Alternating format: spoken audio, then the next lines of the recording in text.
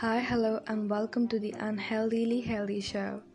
On today's episode, I'm gonna talk about two main characteristics that we have to remember now and forever. The first thing is patience. Most of the times, we lose our temper, shout, scream, and yell at one another. Patience is something that is very important for a good and a bad cause.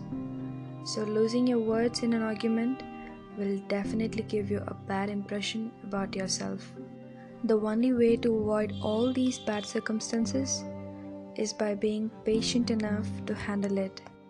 Keeping quiet is a unique attitude, and ignorance is the best weapon. And most of us, being optimistic, believe in it strongly. The second most important thing which I want to exaggerate is empathy. Empathy is very important in the life of every individual in this world. Imagine somebody out there slept in hunger while you had a heavy meal last night. Think about it. There are pedestrians walking without proper slippers when you walk with heels and Crocs. Makes sense, right? This is the scenario of the society we live right now. People show their respect, love, and get inspired by the unnecessary and non-realistic costly and beauty life, which is totally useless. Defaming a person for their looks is not appreciable, not even for fun. We dream for a society in which there is no discrimination or a popularity that perishes our mind and brain. Every individual must be treated equally, no matter rich or poor, but equally for everything.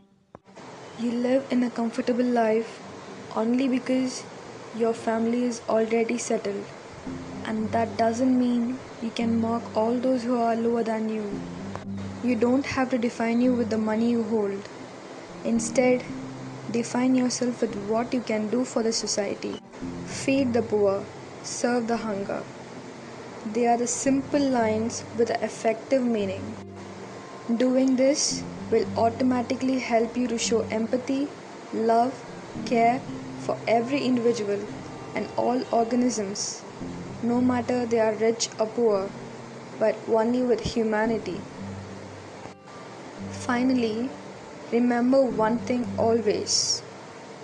Choose the people who is good for you, good for your family, and good for your society. Thank you. Much love. God bless you all.